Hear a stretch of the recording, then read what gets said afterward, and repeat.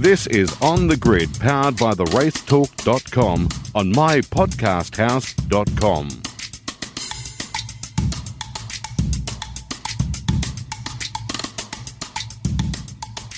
G'day everyone and welcome to another episode of On the Grid, powered by the Race Talk here on mypodcasthouse.com. Of course, theracetalk.com is where you go for all your great news, including the power ratings, which are out, and we'll talk about those very shortly. We'll have Lewis Leeds coming on shortly to talk about his F4 return. But first of all, two of the best in the business join me. I say g'day to Richard Craill from theracetalk.com. G'day, Crailsy. Hello, Shebexter. How are you? Mate, I'm fantastic. And also Dale Rogers joins us as well. G'day, Dale. Tony, how are you? Yeah, marvellous, boys. Thank you for joining us. Let's get straight into it. What did we learn from the weekend down in Tassie? We know that there was a lot of changes leading into it, things to do with Parc Ferme and centre of gravity and all that sort of stuff. Did any of that make any difference, Richard? What did we learn?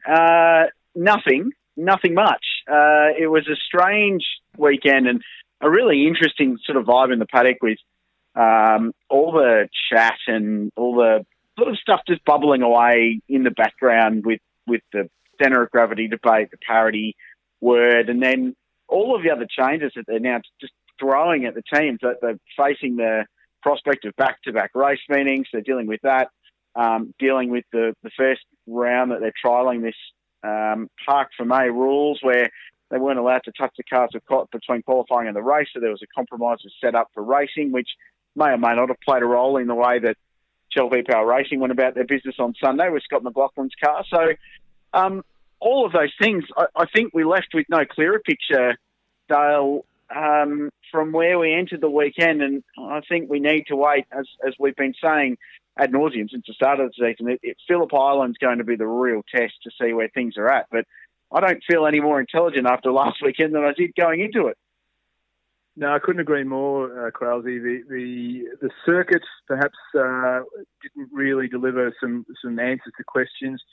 What it did deliver, though, was a point score that sees two Shell V-Power Racing teams in Mustangs in first and second, and two Red Bull Holden Racing Team Commodores in third and fourth. So what it did was put all the heavy hitters right to the top of the piles, which I thought was really interesting. But look, on the Mustang, and I think there was a lot of talk about it going in, probably not the circuit to really define whether the COG issues had made an impact. And of course, we must remember that the cars didn't have weight added to them; they had weight moved in them. I think there's some people thinking that they got pinged on extra weight. But there were only two Mustangs down there, Crailsy and Tony, that I thought actually were performing, because the other four, which had been particularly good at Adelaide and at the Grand Prix, were AWOL.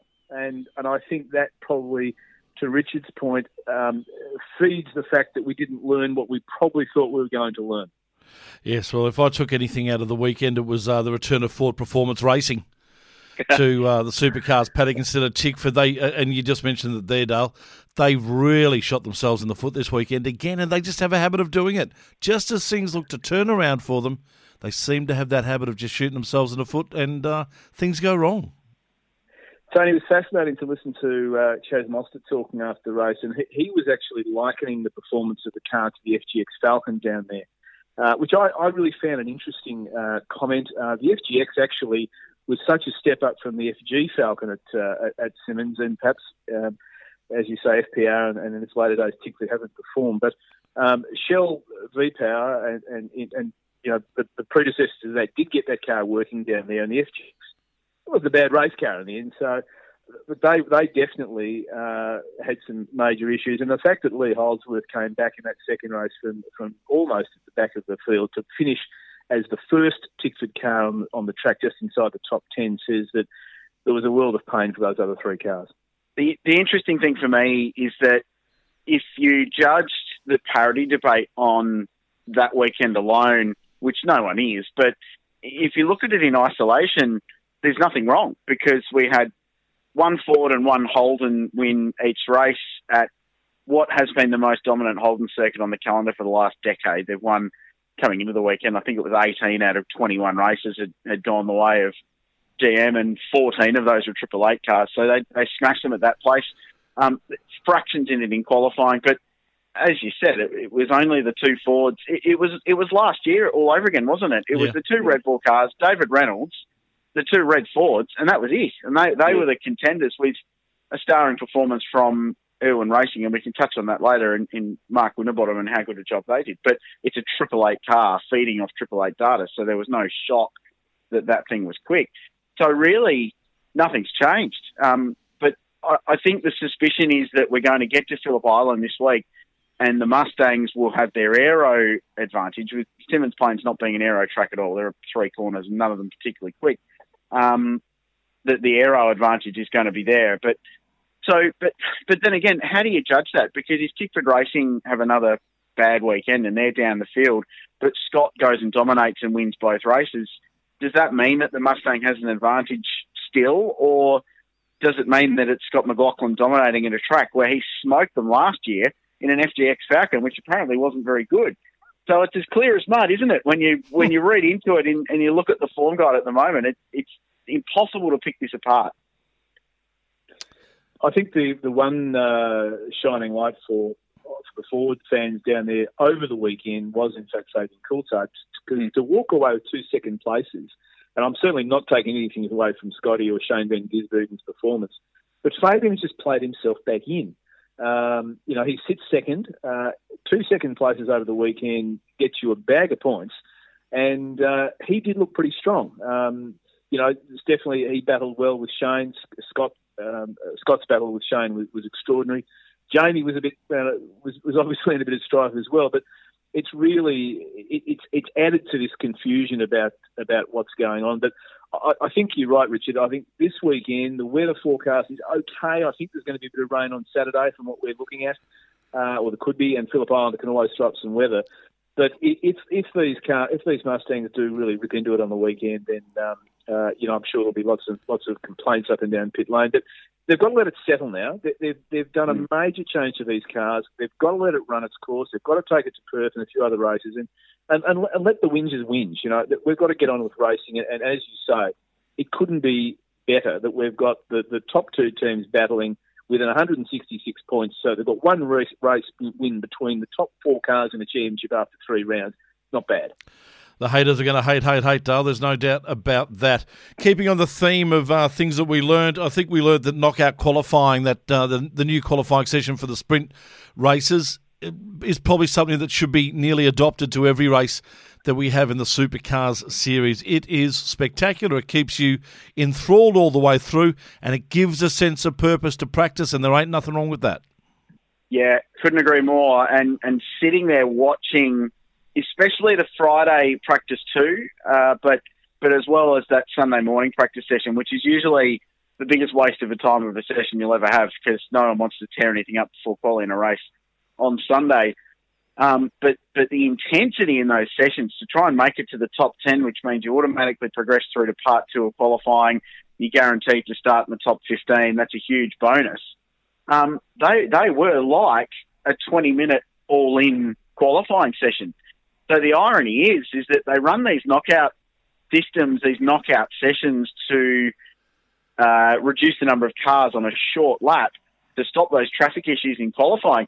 But it just moves that problem to practice, which I think is great, because it just shows now that the practice is even more vital. And we, the three of us, have talked ad nauseum about the fact that you get through a Friday at a supercar round in the past and nothing happens. And it's completely redundant because everyone's running old tyres and nothing really happens and you don't get a good form guide.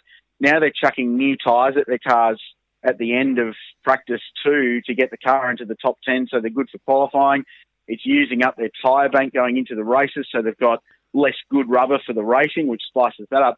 I think it's been one of the best rule changes they've put into the sport in the last, 5 years, if not longer. It's tremendous. Works a treat. Yeah, couldn't agree more, Richard. I think it's a great addition, and I think we've really got to look at these initiatives and don't be scared to put them forward. But when they work, really capitalise on them, because it was quite enthralling, and it will mix up the grids as it even did this weekend a little bit. But there will be a time when the grid will be a grid that you'll say, God, my God, how did that all happen? And it'll be because of this process we're going through on the Friday and the Saturday, which I think is fantastic.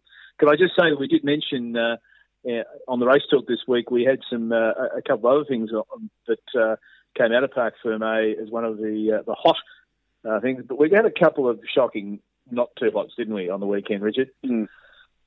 Yeah. Really, apart from Gary Rogers, which was definitely not. I mean, the real not news of the weekend, if you will, is Kelly Racing and Techno. They're both going to play on all the way to Phillip Island, but quite extraordinary stories. Yeah, and Bex, you might want to add to this that the Kelly Racing thing is now becoming. It must be hugely frustrating for the team, obviously, but it's such a strange thing, and that they're blaming this. They got an aero brake. They needed more downforce, so they got a brake to their rear wing and a parity change in the off season. But it's actually screwed them because they've been on record as saying that they've had to completely reset the way they're engineering and setting up these cars. So they're starting from scratch. But two races, 120 Ks and 200 Ks, on the shortest lap of the calendar, where in theory the field should be at its absolute closest of the entire season, outside of maybe Barbagallo, but I reckon Simmons is closer because there's less going on. And the best Nissan finish from 8 starts was 1/15th place. That's just, and I know the team will know this 100% and will be the first to admit it, but it's not good enough, isn't it? For a team of that calibre with the drivers they've got, to struggle to crack the top 15 is bad, and something's got to break at that place soon to turn them around. Rick will be desperately hoping that he has some form like he did at Phillip Island last year and get himself on the podium, because they need it. No, you're absolutely spot on, and I do want to weigh into the next subject, which was Techno on that, and the fact that I thought it was really poor form from Jonathan Webb to come out as he did and sort of say, Jack LeBrock has a contract to drive with us. We'll look at that in the next 2 weeks and see where we go from there. Not backing his driver and effectively throwing his driver under a bus, I thought was really poor form for the fact that they haven't really done anything to help him out in this situation. We know that Jack has mentioned about the fact that it's an old car that they're using. There hasn't been any updates to this car for a while. How in the hell is he meant to compete and perform with, one, a brand new Mustang, and two, the ZB Commodore, and the way it's been going for the last 12 months? How are these guys meant to be competing with that, and as a driver, how's he meant to be competing with that when the team's not helping? It's just really bad form from me for the team to come out and blame the driver when they're not doing anything themselves.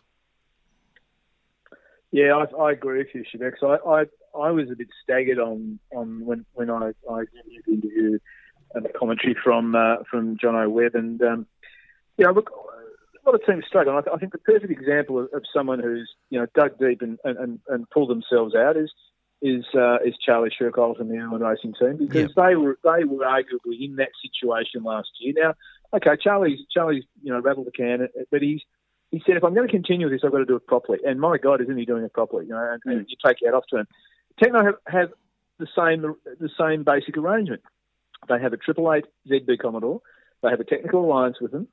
The thing is, though, that they have not yet got the technical alliance benefits of the parts that have come onto the car. And there's only one reason they don't get them, and that's because they haven't been purchased or paid for. It's disappointing because they've won Bathurst. I mean, let's not kid ourselves. The team, when it's on song, is a good operation, but it just left us. I think it left a sour taste in everyone's mouth. Just that commentary, and surely from a race driver's point of view, I mean, what do you do? It's very, very tough to move on. And I think the other thing behind the scenes there, they've lost Adrian Burgess, so he's now at Supercars full time. So that's a leadership role with an engineering base. It must be said as well that they're now lacking, and at least visibly, it doesn't look like they've filled that role with anyone else. So Webby stepped up to team manage and to run the joint. By all accounts, they've had some staff turnover there as well. So running a front end that's 4 generations behind what the factory cars are. I thought it was interesting to that point about the information transfer that Shane Van Gisbergen in the Sunday press conference said, look, it's been great. We learned a heap out of Irwin Racing, and we also got a bit out of Matt Stone, and Matt's been the same. They're now running a current spec 888 customer car. Didn't once mention Techno. So that just shows that while they're transferring information, at least from a Techno point of view, it's only going one way because they don't have the same gear as the other Triple Eight cars. I feel for Jack. I feel for the team, and like you said, Dale, they're a Bathurst-winning team. They were a title contender a couple of years ago with Van Gisbergen driving, so they should be better. For whatever reason, they're not, and I wonder how long LeBrock persists with hanging on. Like in that scenario, do you drive for the sake of finishing 19th in every race, or would it be better off for him to go and chase a decent enduro drive if there's any left? I don't know. It's a frustrating scenario, isn't it? I do like. Yeah, it is. I do like the final line, boys, in the power rankings this week, which says if Techno and LeBrock do split after Phillip Island, it could possibly be the break that they both need, and that would seem like the situation now, Dale. It would seem like it's going to be very hard for Jack to stay at that team, knowing how they feel about him, and possibly Techno needs somebody in to bring a few extra dollars to help them achieve what they need to achieve. Yeah, I don't think. Just to touch on. Sorry, Dale. I don't think they're out for Jack. I don't think they've got the knives out and they want to get rid of their driver. I think it's more circumstance. It's uncomfortable they go to work when you know that feeling. Yeah, surely, and also Jack's brought the bulk of the signage that's on that car has come with Jack LeBrock, and for a young guy to put this deal together to get to the level where he's got a budget to go racing, obviously with some very good support behind the scenes. If there are people circling that perhaps have a bigger pot of gold, that may be the outcome. Interesting to see how that goes. Before we look forward to this weekend at Phillip Island, guys, the other interesting thing at the bottom of the power rankings too on the racetalk.com is the ratings watch. And Richard, fantastic to see that ratings have been up for every race bar one, which was race 5. And Fox Sports are enjoying a renewed look, I suppose, at Supercars. Yeah, well, and forgive me if this sounds like getting on my high horse a little bit here, and I've probably got a slight conflict of interest because I'm on the broadcast doing the supports. But for all the people that jump on social media and say, I'm cancelling my Foxtel, I'm never watching this again because it's not on free-to-air, across the 8 championship races so far, Fox's ratings are up about 18%. I think it's the overall number. It's probably higher. And all bar one race this year, as you said, has been drawn a higher number than last year's equivalent race. And the calendar mirrors itself almost to the weekend to what we had last year. So the numbers are really good. Almost 200,000 watching on Fox on Sunday, which makes it the second highest Foxtel coverage of the year behind race 2 in Adelaide. So it outrated all the races of the GP, which I thought was really impressive. Network 10 back for Perth, which is going to be great. So a bit of prime time, free to air. So the numbers should be really good there. So for all the doom and gloom merchants, if you read social media, who are saying that the TV product's dead and no one watches, well, actually more people are watching on subscription television than ever before. And the more interesting thing, and at the risk of inflaming the trolls who like the A-League or rugby, Supercars comfortably destroying soccer and rugby union on Foxtel to, 5 or 6 times the better numbers for supercar racing compared to your average A-League game. So don't let anyone tell you that no one watches it on pay TV, because actually they do. The numbers are very good, and they'll only get better when Channel 10 come back for their selected races for the rest of the year. Dale, I can tell you that billy cart racing would outrank soccer and rugby union at the moment. They're actually killing themselves. No one else is doing it. I think the Foxtel product is fantastic. It's the telecast is great.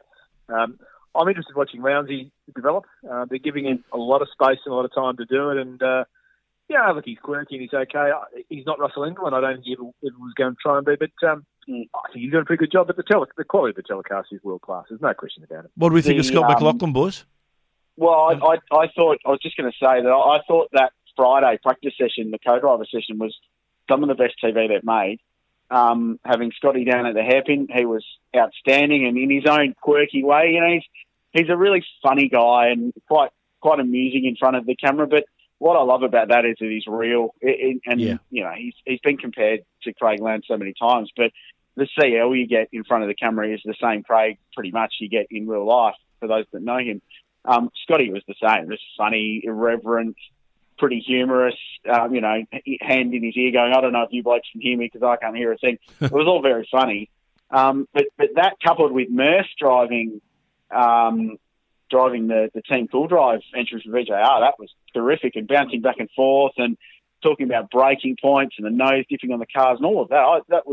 It was really interesting television, but it was fun TV as well, and I think that's what Supercars needs to be. We can get buried in roll centres and COG and all of that stuff sometimes, whereas when you plonk an enthusiastic bloke on the corner with a camera and an equally enthusiastic bloke in a car going, how good's this, then that's actually the heart of it, and I think that made really good TV. So if you haven't seen it, there's a decent 10-minute clip on the Supercars website of Dottie and Murph bantering basically during that practice session. It's well worth a watch. It certainly is. Boys, let's turn our attention, and of course the power ratings, you can, the power rankings, I should say, you can get at theracetalk.com. Have a read, love your thoughts on them, and would love you to also get involved on a Supercars weekend basis, basically. So at the end of the weekend, jump on the website or jump on the social medias, Richard, and people can put their power rankings in as well. Yeah, we want people to be involved in this, and we're at events and we see cool stuff, but sometimes there might be something we miss. We don't often have the luxury of watching the broadcast, so if people see something at home that they like, jump on board at the Race Talk, Facebook, Twitter. Love your thoughts. I think we have a good time putting this together, don't we? And it's sort of just pounding out what works from a weekend and diving down into some of the cool stories. And Tobias Chappell, the young Shell V-Power racing mechanic who all the backslapping in the pit stops there and then got to get the trophy. Telling stories like that is what we're all about, and just picking up some of the good bits from the weekend. So we'd love people to get involved. I'll tell you what, in the lead up to the actual development of the power rankings during the weekend, there could be some defamation cases actually put up if anyone saw the notes. Private chat's going to stay private, definitely. Very much so. Very much so. What won't be private is Phillip Island. It's going to be open for everyone to see, and it will be a totally different track, as you guys mentioned earlier, in regards to giving us some sort of maybe a bit more clarity about where these cars do really stand. Having the opportunity to go back to a big open track again, one would think that the Mustangs will probably keep going stronger and stronger. Yeah, it's going to be a real surprise if the Mustangs don't come on strong at the island. It's when they tested there was a bit of cat and mouse with where they were putting beacons and things, and there's no question that the cars were all on song down there. The Tickford cars as well. I would be staggered if we don't see a real dogfight at the front with the Shell V-Power cars and Triple Eight, and I would be staggered. And we'll know there's something wrong if the Tickford cars aren't there. And I wouldn't write off Erebus. I think they've started to get a bit of mojo back, as Barry Ryan said. The rest, I think the gap's starting to show now.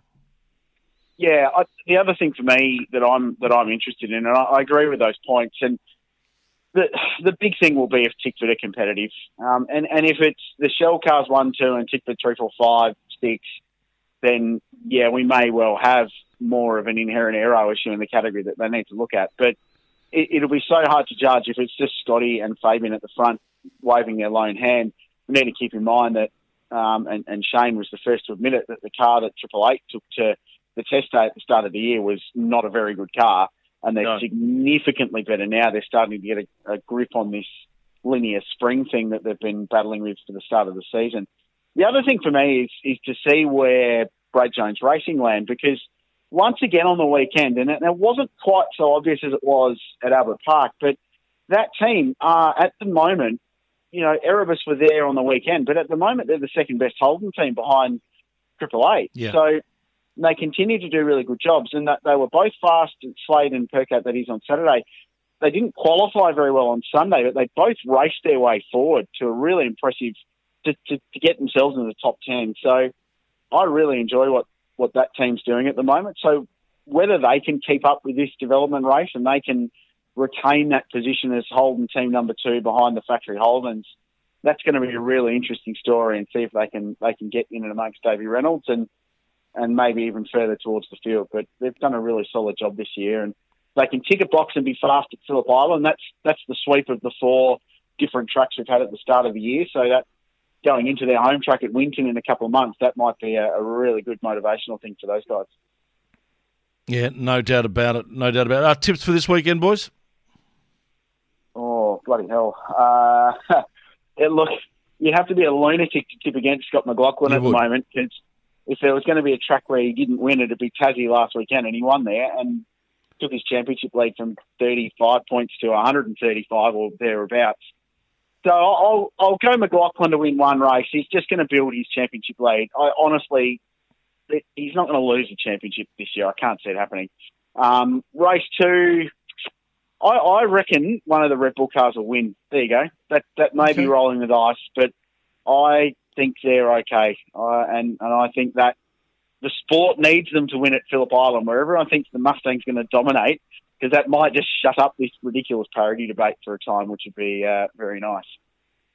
Yeah, I think there's one guy that's going to be have a lot to prove, and it's Jamie Whincup. And you know, when he gets the bit between his teeth and he puts his head down, he's a very, very good racer, and he's going to be very, you know, he could be very hard to beat. So I think someone is going to really take it up to Scott, and I'm not discounting Shane Van Gisbergen at all, but Jamie needs to get back on track. He needs to, you know, get over the Tasmania race, and you know, when he's angry, look out. Yeah, very much so. This weekend, boys, the Formula One circus makes its way to Shanghai in China. Are we expecting anything different other than Ferrari and Mercedes domination? Well, I'm actually interested to watch it, which is good, because Bahrain was such a good race. So I'll keep going. It's interesting. That midfield fight's amazing at the moment, and that's what I think is generating a lot of this interest. But, you know, can the Ferraris continue that pace advantage they had at Bahrain? They managed to lose that race, not for the first time in the last couple of years. They lost a race. Mercedes didn't win that. Ferrari lost it. So the rebound there will be really key. I'd love Charles Leclerc to avenge that really unfortunate issue in Bahrain and grab a race win, because he drove so well. And then who gets P5 behind those leading teams? At the moment, McLaren's doing a really nice job, and Lando Norris in particular driving well.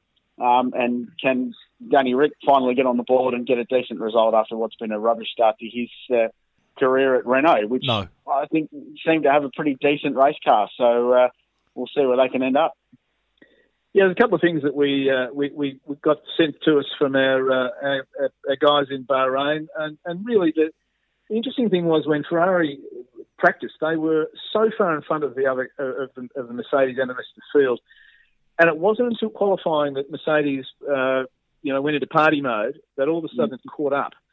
And this is a really interesting thing, that the Ferrari is super quick through practice, super quick in qualifying, and then Mercedes come back and nail them. Because if you had looked at the practice times, Mercedes were not going to get anywhere near them, but they qualified very, very close to them. So there's something there that Mercedes are bringing the thing up to qualifying. Ferrari seem to want to run this car hard from the get-go, and it seems that's a flow from Melbourne as well. There is something that's not quite right in that engine system, and it was proven again at Bahrain with Leclerc. So I think that battle's going to be fascinating. The Ferrari should be the fastest car in Shanghai. That kilometre-long back straight, if this thing is quick, that's where it's going to really, really get a run on. I think the Red Bull was a disappointment in Bahrain, but it has shown some pace. But it was nowhere near the Mercedes and the Ferrari, nowhere near it. But it was comfortably in front of anything else. I agree with Rich. You know, McLaren, great comeback. I picked them as not even getting on the bookmaker's screen. Norris is doing a great job. Kimi Räikkönen's done a good job as well. He's underbubbling in that 7th, 8th, 9th position. But the disappointment for the season for mine is Pierre Gasly. He's sitting in Danny Rick's car. Maybe he has got Danny Rick's car from last year that kept breaking down. But he's really disappointed. I mean, yes, he scrambled into 8th place in Bahrain, but you know, he's so far behind Verstappen that there'd be some questions asked. Of the rest, Albon, I think, has done a good job. He's already given Kvyat a what for, which I think is fantastic. Haas, once again, fantastically quick car, but have the ability to just completely destroy their race. Romain Grosjean's an expert at it. Williams, you know, what can you say? It's tragic. And then on to Renault. I think Renault have a very good race car. I think if you look at what Hülkenberg's done, he is racing that car superbly. They are getting up into 6th and 7th place, which is where they thought they'd be. He's doing it on the first 2 races of the year. but the mechanical failures are just are chronic. He has definitely got the better of Dan at the moment, but I think Daniel Ricciardo will come back here, and there's no question that once they get this car a little bit further down the track in terms of reliability, it is a good race car. Not a great qualifying car. It's not a one-lap screamer, but it's got great long run and great race pace. So I'm just hoping that maybe China could be the turn where they start to emerge as the fourth best team. It's going to. China normally plays up a really, really good race, so really looking forward to it. You guys just mentioned the improvement of McLaren in Formula One. Can I also just mention the beautiful looking Indy car that they've presented for Fernando Alonso? It is my favourite looking Indy car at the moment. It is gorgeous. Yeah, it's good. Yeah, I'm the Indy 500 is going to be cool. Alonso going for the Triple Crown. Now he's got Le Mans under his belt as well. It's very, very cool. And the best thing about it all is that their F1 team's starting to perform again. So, all these questions over will it take away from the focus of that, blah, blah, blah. It's like, well, no. They've got their F1 team. I saw a graph where on the qualifying pace, and they've improved by a significant percent, whereas Red Bull's dropped off, I think, 0.8. McLaren's improved by 1.2 seconds on average in their qualifying pace this year, relative to their gap to the leader. I could dig it up and we'll post it on the socials, but it's a great story. But that IndyCar, it's a hot looking thing, isn't it? With the orange and the blue, that's a winning livery. It certainly is. Boys, just before we finish on Formula One, Tony, we should acknowledge that Mick Schumacher did run in Bahrain. He turned in 56 laps in the current car, numbered number 29, which was interesting. He was second overall to Verstappen by only 0.6 of a second. Now, we know they were on different tyres, but, it was a very credible performance, and from the footage that I've seen, he looked completely at home, not only in the garage, in a pair of red overalls and in that Ferrari. So, again, Leclerc is definitely being groomed as the successor. I think we will see Schumacher in that car. He did a very, very credible job. He did a great job in F2 over the weekend as well. And the man that was on the pit wall we've just been talking about also tested. Fernando jumped in the McLaren as well on the Tuesday and had a bit of a run around. And he seemed to be more than just a bystander in the McLaren garage. So, clearly his influence is still coming back to that team. And the fact that he wanted to drive the car is really interesting. So it's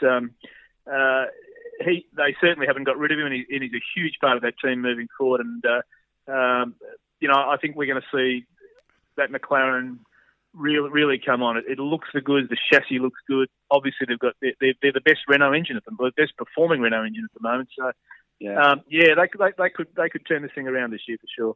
The other quickly, Shebex, the other thing I loved about the test was that George Russell. So, keeping in mind that he also drives the Mercedes as one of their test drivers. He had the ubiquitous honour, I think, of one of the days of being fastest and slowest because he drove his Williams, which was definitely slowest, and then jumped into Merck and was quickest. So you don't do that in a test every now and then, do you? No, you don't. Just very quickly on Schumacher, how did he go in the Alpha?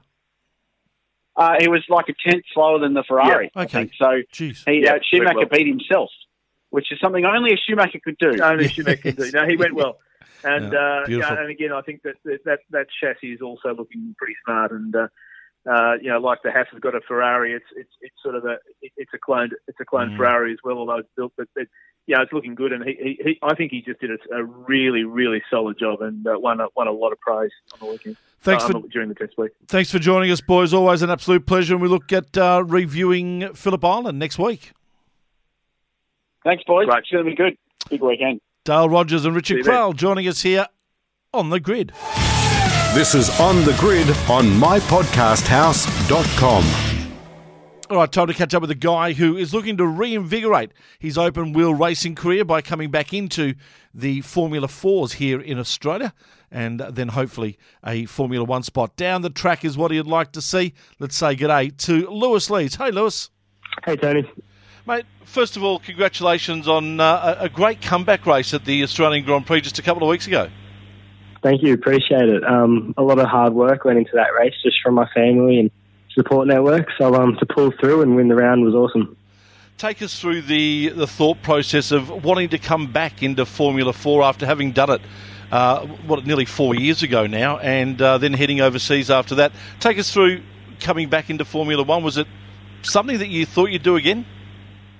To tell you the truth, no, when I finished up with Red Bull.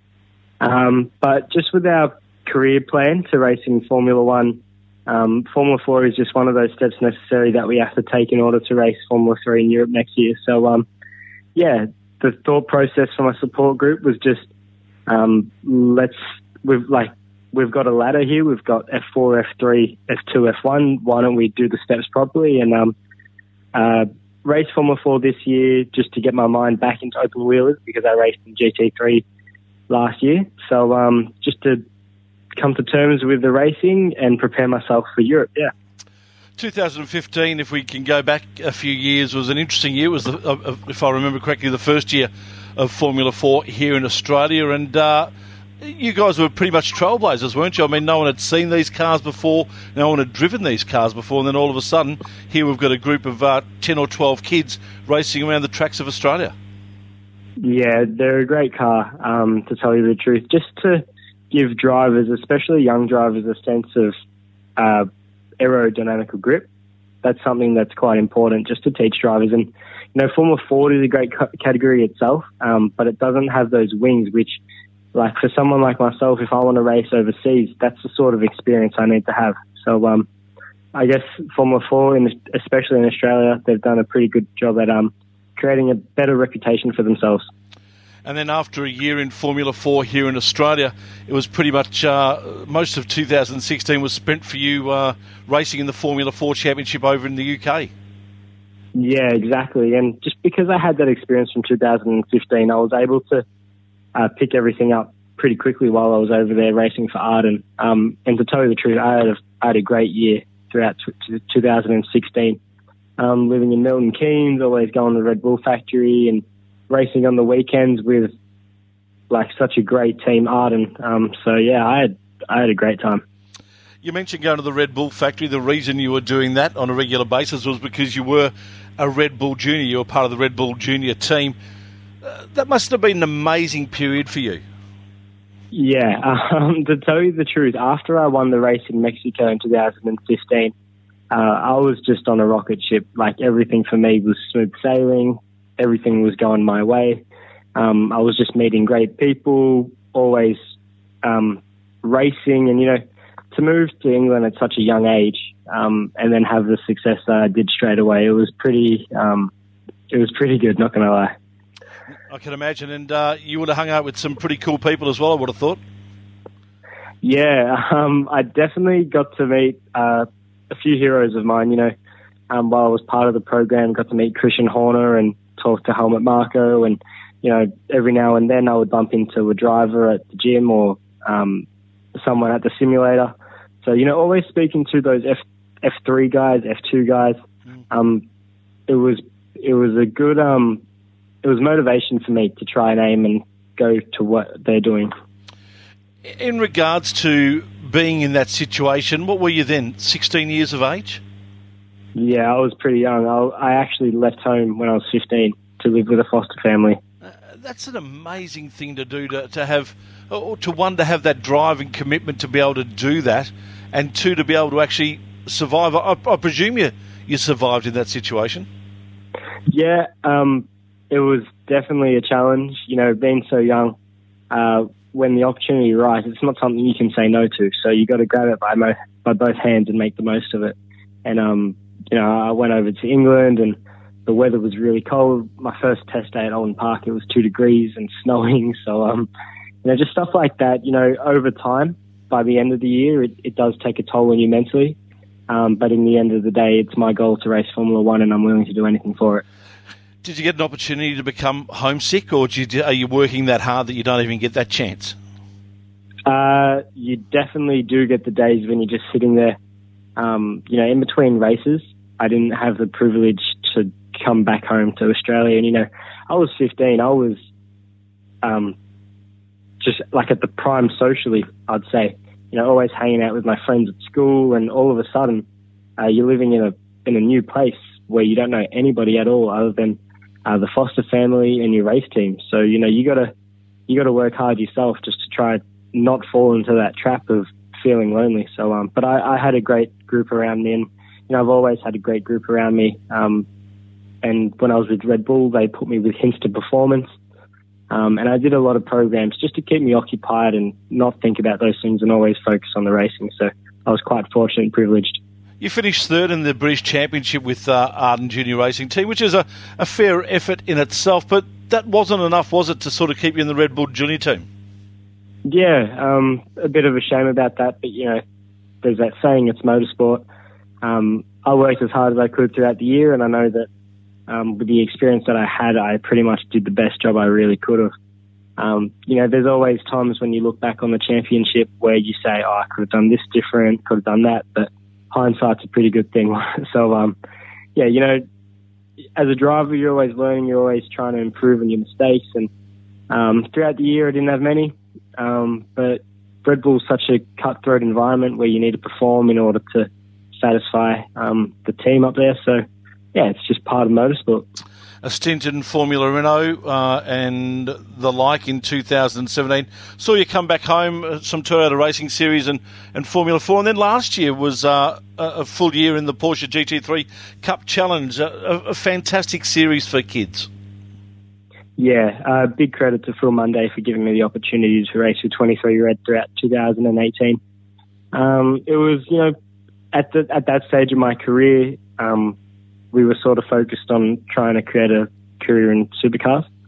And, that was the right step to take at the time, to learn a tin top, learn how to race with a car much bigger than an open wheeler and much heavier and more horsepower than what I'd previously driven. So, just to learn, that was the right step. Yeah, no doubt about it. It is a shame, isn't it, here in Australia, and you talk about having ambitions to be a Formula 1 driver. To do that, you've got to be an open-wheel driver, and really it's Formula Ford or Formula 4 here in Australia. Now we don't even have a genuine Formula 3 series, and we've got the Formula 5000 sort of coming up soon enough, but it really is tough for kids who want to take that pathway. They have to go overseas. Yeah, and I think it's just one of those sacrifices that as a driver you have to be willing to make. So for me, I know that with my group, I'm going to be working as hard as I can to race Formula 3 in Europe and to do as many test days as we can prior to the opportunity. So, I don't know what CAMS can do about that gap. I mean, probably would be nice if they provided a subsidy to go overseas, but it's just something they're going to have to work on, I suppose. It certainly is. It certainly is. So Formula 4 this year, and also gives you an opportunity to stay home and complete your schooling, having left Australia at such a young age. You deferred your studies at the end of year 10, was it? Yeah, that's it. So you've come back and last year completed year 11, and hopefully this year the second year of VCE, and you'll have something as a plan B, I suppose. Yeah, well, everything you do in life, you got to sort of have two options. You can't go into something with your eyes closed and just hope for the best. So to come back to school, finish off year 12 this year, I'm aiming quite high, want to get a great result. So just, open more doors, leads to more avenues. Lewis, there's an opportunity for people to go on the ride with you in 2019. I know at the moment you're trying to complete a budget to do the entire Formula 4 season here in Australia. Tell us some of the options that people have who might be listening to this podcast to actually get on board with you. Yeah, I mean, throughout the year we've got plenty of opportunities for all sponsors to jump on board. For me, more support the better. Obviously, it gets us closer towards our goal of completing as many test days as we can throughout the year. So I'm offering packages on my helmet, my suit, and obviously on the car. So anybody that's interested, please don't be afraid to contact me at Lewis Leeds on Instagram, and from there we can sort out some details. And the amazing thing is, I mean, here we are talking about sponsoring a racing car and a racing car driver, and people are probably sitting there thinking, oh my God, this has cost an absolute fortune. We're talking, from $250 up to a few thousand. I mean, there's plenty of opportunities for anyone from the very lower end right up until a corporation who wants to spend a bit of money. Yeah, exactly. For me, it's about getting as much support as I can from the local community. So on my helmet, every single spot is $250 each, and then on the suit, it's $500. So for for just people that don't own big businesses but want to help a young driver try aim towards their goals, it's something good to jump onto. Yeah, it certainly would be. So that to get in touch with you again, was that at Lewis Leeds?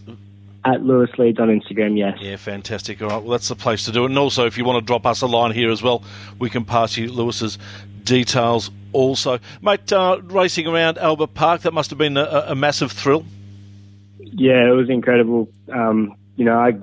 Growing up Melbourne, a local boy, you're always watching the Formula One here. So to actually be on the track, and especially to win a race and put it on pole position, that was awesome for me. And it's actually quite funny because I often train at Albert Park. I also do athletics for school and stuff like that. Yeah. So to actually be driving around the track rather than running the lake is, pretty good. Did you get an opportunity to say hi to Christian Horner?